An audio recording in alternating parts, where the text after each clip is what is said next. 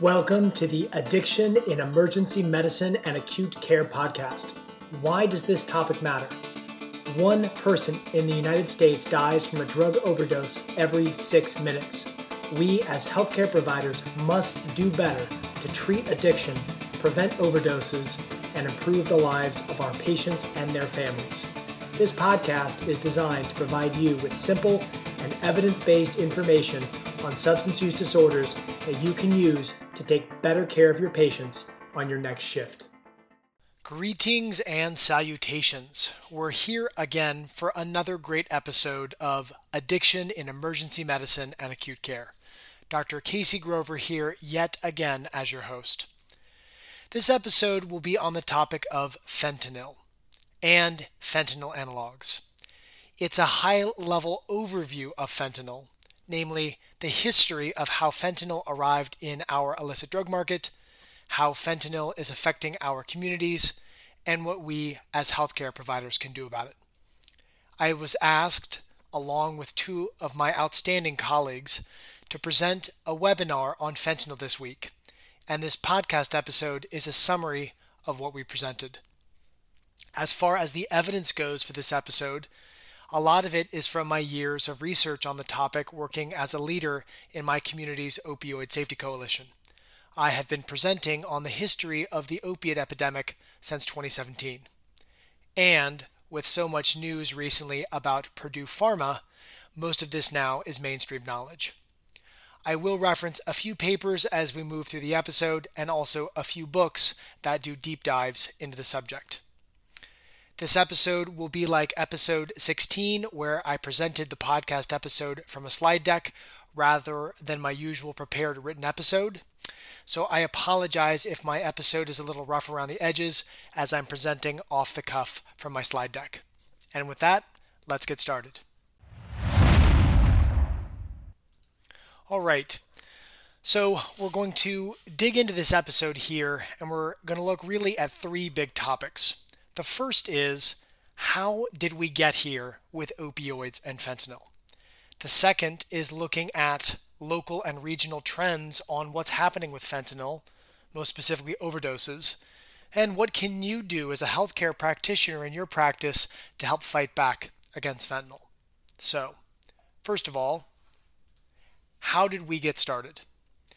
There's a fantastic book that describes the early portions of the opiate epidemic. It's called Dreamland by Sam Quinones. And I'm going to give you the cliff notes of this book, which was, for me, kind of my introduction as to how this got started. Really, originally, opioids were used very sparingly in pain care. And in the 80s and into the 1990s, there was a pain revolution where we tried to be more comprehensive in how we treated pain. The way it's described and kind of how I think of it is that people went away to pain camp.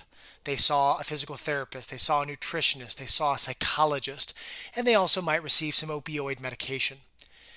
However, unfortunately, around the same time, physician education changed and we started seeing the promotion of opiates.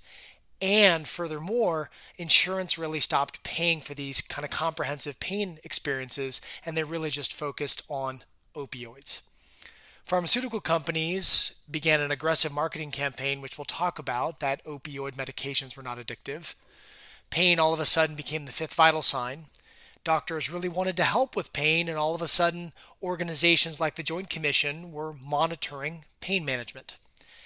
And unfortunately, that education that opioids were not addictive turned out to be wrong.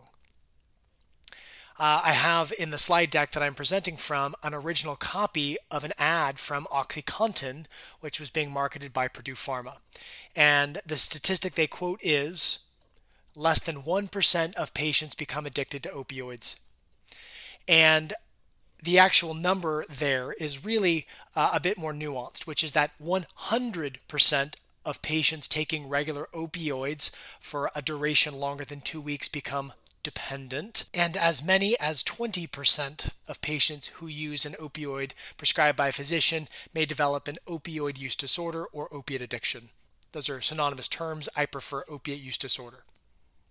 Now, you might be asking, where did Purdue Pharma get this statistic that less than 1% of patients prescribed opioids become addicted? Well, we have to dive into the medical literature, into the New England Journal of Medicine in 1980 from an article by Porter and Jick called Addiction Rare in Patients Treated with Narcotics. And unfortunately, it is a 9-line letter to the editor that describes their experience taking care of hospitalized patients who were given opiates. And what's incredible is that this paper has been cited over 900 times. So this one little letter to the editor that was meant to be a blip on the radar of medical literature turned out to be magnified into this massive marketing campaign for Purdue Pharma that their blockbuster painkiller OxyContin wasn't addictive. And unfortunately, we all know what happened next, which is doctors followed what they were thinking was good information and prescribed opioids, and with a 20% rate of a person being given an opiate and potentially developing opiate use disorder, we saw a huge rise in the number of patients seeking opiates. Also, we needed to realize, and didn't at the time, that regular opiate use causes dependence. And so we saw thousands and thousands of people constantly seeking opioids, whether it be for dependence or true addiction.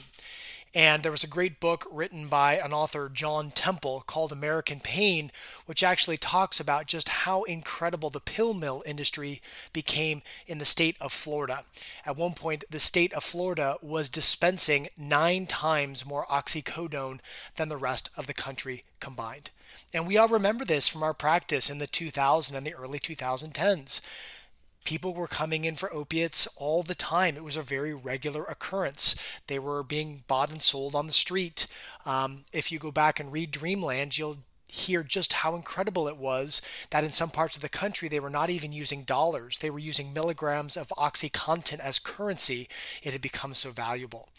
And it's really interesting that it became very open just how common misuse of prescription opioids were. There was a website, and there still is a website called streetrx.com, where you can actually price check what you are buying your pills from a doctor on the street for to see if you're getting a good deal. And right here, this is a good point to discuss the fact that we don't have a single opiate epidemic. We actually have 3. And as we just heard, wave 1 of the opiate epidemic in America was prescription opioids. Doctors were prescribing heavily. You saw the rise of pill mills. OxyContin was being marketed like crazy. And doctors got wise to it. I remember in my training and residency, I trained from 2010 to 2013.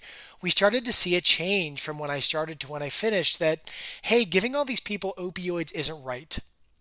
And unfortunately, what we did next as doctors pushed us to the second wave. As we've discussed many times on this podcast and also in this episode, people who use opioids regularly become dependent. I often talk about my dad, who was a cancer patient, and he was on methadone and hydrocodone as he was dying of cancer. He was 100% dependent on opioids as he was taking them every day. If he stopped, he would have gone into withdrawal. But he was never addicted. He never misused them. He never craved them. It was dependence. And this is where we as physicians really missed the mark. What I was taught in residency is when you find someone who's using opioids and you think they're misusing them, and we didn't really understand at the time the nuance between dependence or addiction, I was taught you cut them off. And that was 100% the wrong thing to do because we missed the concept of drug dependence. And so all of these patients who had, many of them very legitimately, been given opioids by a physician or who had obtained opiates on the street, when we cut them off, they went into withdrawal. And that led us to wave 2 of the opiate epidemic, which was the rise of heroin. Interestingly, heroin, which is the molecule diacetylmorphine, was actually originally marketed by Bayer Pharmaceuticals as a relief of the cough, and it was actually marketed as non-addictive. Now, heroin comes from the opium poppy. And what we started to see is we had an American population that was very dependent and addicted to opioids. And around this time, significant political changes in Mexico resulted in the rise of what we now know as the modern drug cartel industry, or sometimes they're even called kind of multinational crime organizations. And the opium poppy must be grown.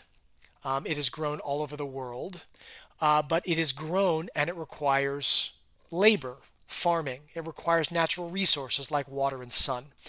And what we were seeing was the rise of these multinational crime organizations, again, also often called cartels, growing, preparing, and then smuggling opiates, specifically heroin, into the United States. And just to be clear, this was happening in other parts of the world, but as we're talking about the United States here, we're talking specifically about the relationship between the United States and Mexico.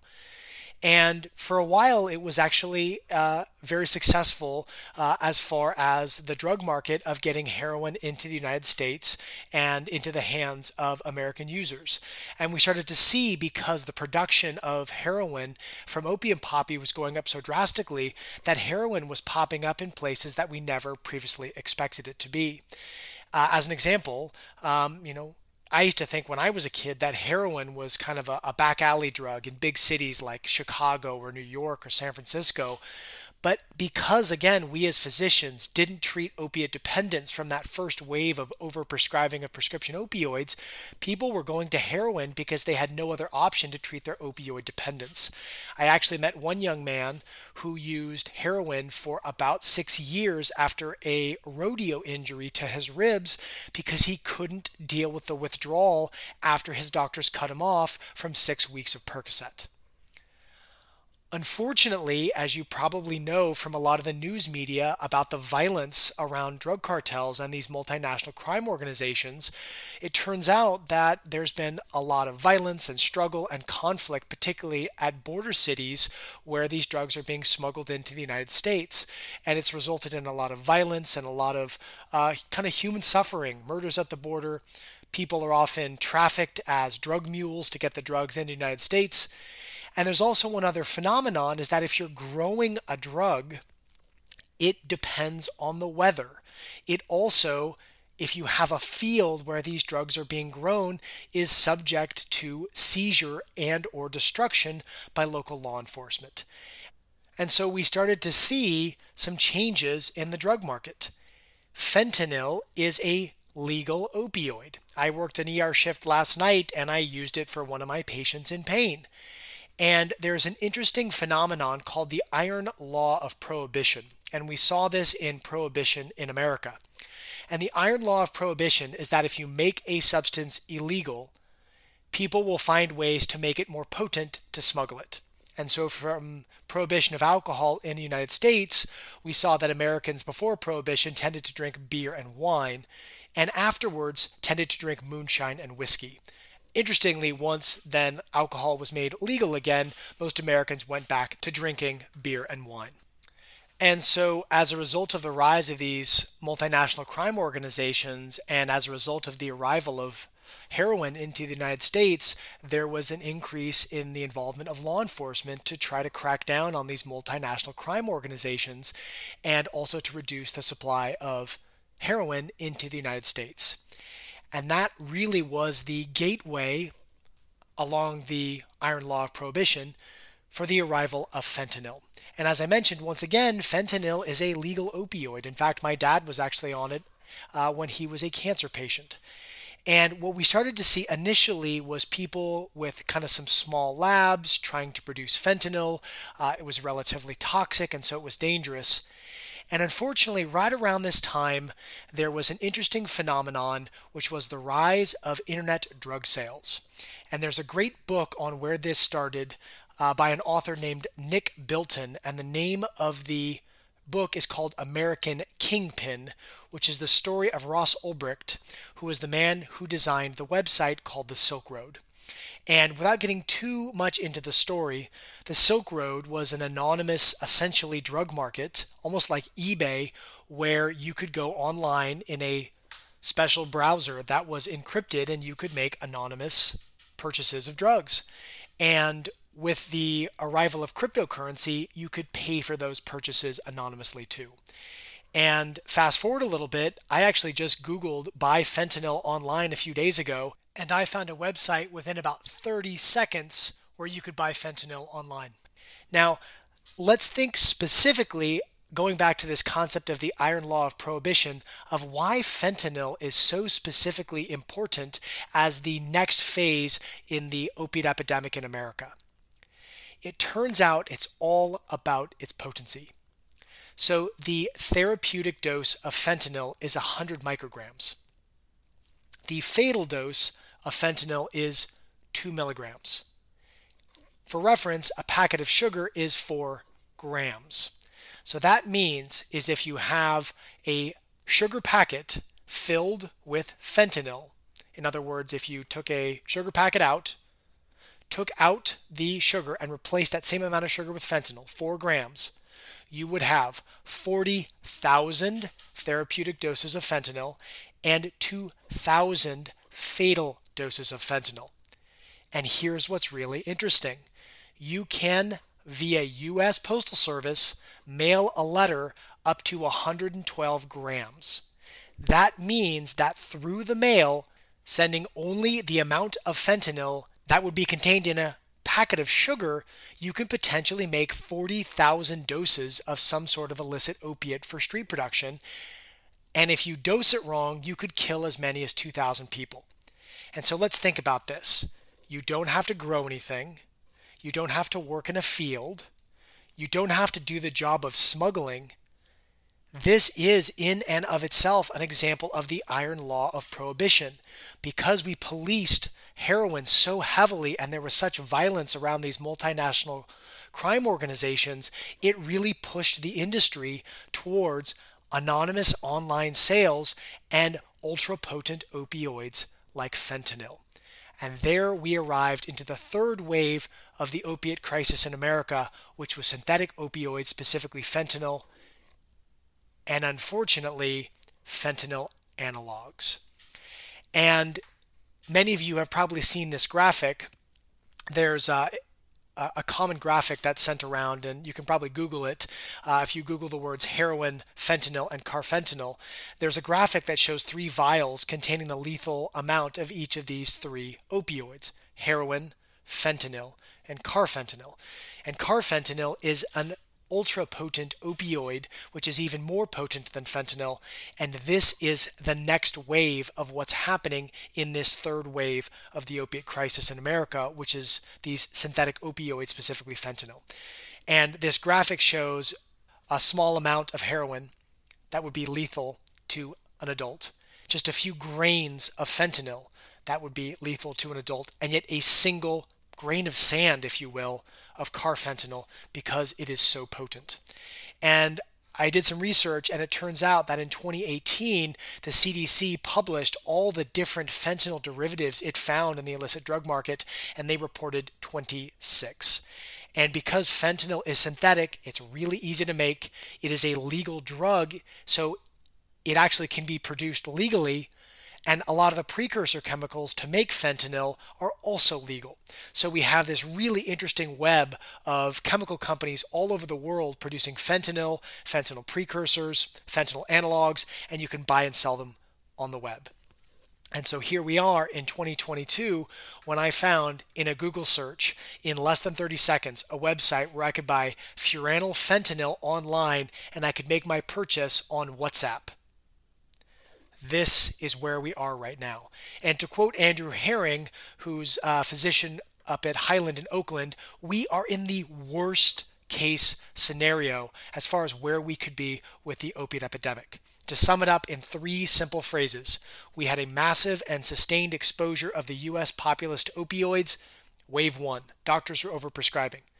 2, we abruptly cut all these patients off from their opioids and didn't offer them any treatment, pushing them towards heroin. 3, unfortunately, due to complex circumstances related to crime, drug interdiction, and then the discovery of fentanyl as an easy way to get illicit opiates on the street, organized crime, and even low-level drug dealers have absolutely flooded our local drug markets with fentanyl and fentanyl derivatives. And I worked in the emergency department last night, and I took care of someone who was using fentanyl. We are seeing this all the time. It's estimated that in my county here in California, about 98% of the drugs are contaminated with fentanyl. And just a quick clarification here, I've used both the terms fentanyl analog and fentanyl derivative, and the two terms essentially mean the same thing. People do a slight chemical modification to the basic fentanyl molecule, and it changes into a different similar compound, such as adding an acetyl group to fentanyl, it becomes acetylfentanyl. And unfortunately, many of these fentanyl derivatives or fentanyl analogs are just as dangerous and potent as fentanyl, if not more so. Always so hard to talk about this because we're in just such a bad place. Now, let's move on here to kind of what fentanyl has done to our community, to our population. Well, according to the CDC in November of 2021, we saw that drug overdose deaths topped 100,000 in a year. That was the most of any year in American history. And the CDC further parcels out kind of which drugs have contributed, and most drugs have been relatively stable in their contribution to drug overdose deaths. And so again, this statistic, 100,000 Americans have died of drug overdose in the last year. How does fentanyl fit in? Well, it turns out between January 2015 and January of 2021, overdose deaths from synthetic opioids, excluding methadone, went from about 5,000 to about 65,000. And that's fentanyl. So we are seeing about a 12-fold increase in the number of deaths caused by overdose since fentanyl has arrived in our drug market attributable to fentanyl. That is absolutely horrifying. California actually has a website to surveil this called the California Overdose Surveillance Dashboard. And you can honestly just find that with a Google search. Just look up California Overdose Surveillance Dashboard. And looking at, in the state of California, at specifically fentanyl-related overdose deaths, the numbers are equally as striking. We had essentially 0 deaths per 100,000 residents in 2015, and that's gone up to about 12 deaths per 100,000 residents in 2021. Once again, a 12-fold increase. And this phenomenon is obviously not unique to the United States. I just finished a great book by Benjamin Perrin, Perrin, and the title of the book is Overdose, which is about this same problem, specifically fentanyl, in Canada. One of the things that I think has become even more scary for me as a healthcare provider in this age of fentanyl is the sheer amount of fentanyl that is being produced. Once again, with opium poppy, you can only grow so much. But with the fact that fentanyl is synthetic and can be made in a lab, we are seeing the amount of drug product on the street just skyrocket. It is unbelievable. In fact, in my small little county here in California, we are a population of 440,000 people.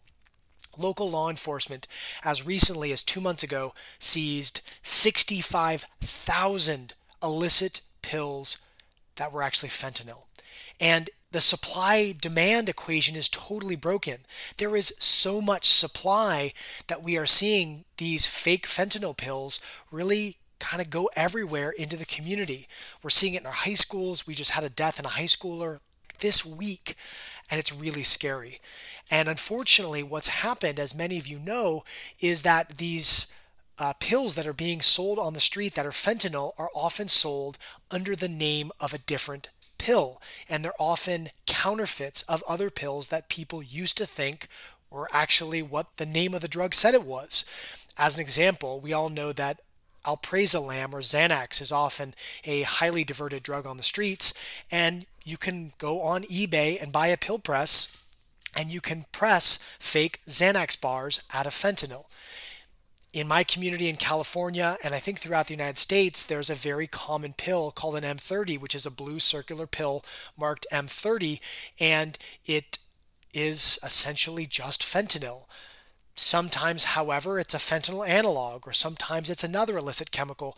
This illicit drug market is so unregulated that people that maybe even as recently as like 5 or 6 years ago would buy Norco on the street or Percocet on the street, now when they're buying what they think is a Percocet, it's a horrendously unregulated fentanyl tablet, and people making these pills don't really realize just how potent it is, and a minor error in dosing can lead to a fatal dose. So once again, we are in an absolute worst case scenario.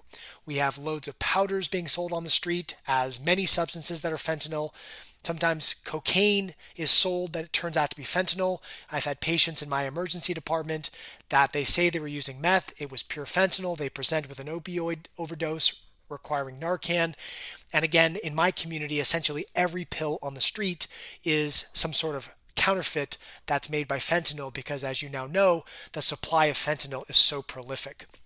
And I was having a conversation at a meeting on this with a DEA officer, and I said, why can't you just give us a list of all of the pills that are counterfeits and we'll just get it out to the community so people know what to look for? And his answer was, Casey, for every legitimate pill, you can bet there's a counterfeit. In other words, my message when I talk to patients, or when I was talking to some high schoolers at a high school this week, is anything that is bought on the street right now, you should be highly suspicious that it is fentanyl or a fentanyl analog or some other illicit chemical. Assume it's counterfeit. Okay, sorry, I got a bit ranty there. This is obviously a very raw topic for me, as we just had a high schooler die in my community. So let's move on to what can we as healthcare providers do? And the first answer is treat addiction. I don't know how many of you know the statistic, the number needed to treat, but it's essentially a way to measure the efficacy of an intervention. So for example, let's say you have an antibiotic and it has a number needed to treat of 5 to prevent a death. So in other words, you have to treat 5 people with this antibiotic to prevent 1 death. So number needed to treat of 5 is actually pretty high. So turns out, for comparison, the number needed to treat of aspirin for primary prevention of a heart attack, meaning a person's never had heart disease, how many people do you have to treat with aspirin to prevent a non-fatal heart attack? 2,000. So that's a number needed to treat of 2,000. Now granted, there's a lot of people on this planet. If you give a lot of people aspirin, you'll definitely prevent a heart attack. Now, for those of you who practice like me in the acute care setting, in the emergency department, we often think about giving a proton pump inhibitor prior to endoscopy for upper GI bleeds. And actually, when they've studied this, the number needed to treat with proton pump inhibitors for upper GI bleeds prior to endoscopy to save a life is infinity, meaning that proton pump inhibitors for upper GI bleeds prior to endoscopy don't save lives. There's no benefit that is shown in the studies that it saves a life. So just to give you that reference there, what's the number needed to treat for a particular intervention? Once again, aspirin, you have to treat 2,000 people who've never had heart disease to prevent a heart attack. For proton pump inhibitors before endoscopy for an upper GI bleed to save a life, it's infinity. It turns out that initiating medication-assisted treatment for opiate use disorder to save a life, the number needed to treat is 1.4 for buprenorphine. Let's think about that. If you treat 1.4 people with buprenorphine who have an opiate use disorder, you will save a life. So on my next shift, I will probably see 1 or 2 people with opiate use disorder. I will save one of their lives statistically by starting them on buprenorphine. So, and I give those other number needed to treat numbers so you can understand just how incredibly effective buprenorphine is. I remember being taught as a medical student that aspirin was so important in preventing heart disease. You have to treat 2,000 people. How many of you have been on an ER shift and you're calling GI about an upper GI bleed and they kind of urgently want you to get the Protonix started? It doesn't even save a life. Buprenorphine saves lives. If you have a patient who's using opiates, there's a high chance that they will be exposed to fentanyl and could suffer an overdose. By treating them with buprenorphine, you, number one, stop them being exposed to illicit opioids and therefore reduce their potential exposure to fentanyl or a fentanyl analog. But don't forget, Buprenorphine is a mixed agonist-antagonist. If somebody is on buprenorphine and they relapse on fentanyl, they will not likely suffer an overdose due to the fact that buprenorphine has a ceiling effect and occupies the opiate receptor so tightly that other opioids don't have an effect. So, first step, if you want to save lives in this crisis of fentanyl we're in, start patients on buprenorphine. If you don't have your X waiver, you need to get it. If you didn't know, there's no longer a training. You simply just have to go to the SAMHSA website and sign up. Now, it also turns out that the best way to reduce the arrival of fentanyl into our drug supply is by treating addiction. There was a great study by the Rand Corporation in 1999 entitled The Benefits and Costs of Drug Use Prevention. And it basically looked at a number of different interventions and said, how effective is each intervention at reducing the arrival of drugs into a community? And they looked at interdiction, spraying plants that are being grown in other countries to produce drugs. They looked at, DARE programs. They looked at increasing the severity of sentencing for people who are dealers. They looked at all sorts of stuff. And far and away, the most effective intervention was treating substance use disorder. If no one wants to buy the fentanyl, the market will shift away from it. So by treating addiction, we can reduce the arrival of more drugs into our supply. Next, we really need to arm our community with the knowledge that fentanyl is here and just how dangerous fentanyl is. I was actually doing some education at a high school this week, trying to get the kids to understand what they're up against if they're being offered a pill at a party. So if you want to work with your local news media to do a public service announcement, or get the word out on social media, or if you have the time to volunteer to speak to high school students or college students about this, you can do an enormous amount just by giving them the facts about what is out there. When I gave these kids the analogy of the sugar packet, it really seemed to sink in just how potent and dangerous fentanyl really is and how risky it unfortunately is when they go to buy a substance from a friend or off the street. And I have to give kudos to a colleague of mine, Dr. Reb Close, who came up with a great analogy for how to describe a fake pill that has fentanyl. And it's like a chocolate chip cookie. So if you think about one of those fake illicit pills that's all over the place, blue M30s, it's usually about the size of a thumbnail, and it's a symmetric looking pill with an M stamped on the front and a 30 stamped on the back. It's circular and blue, and it has a coating.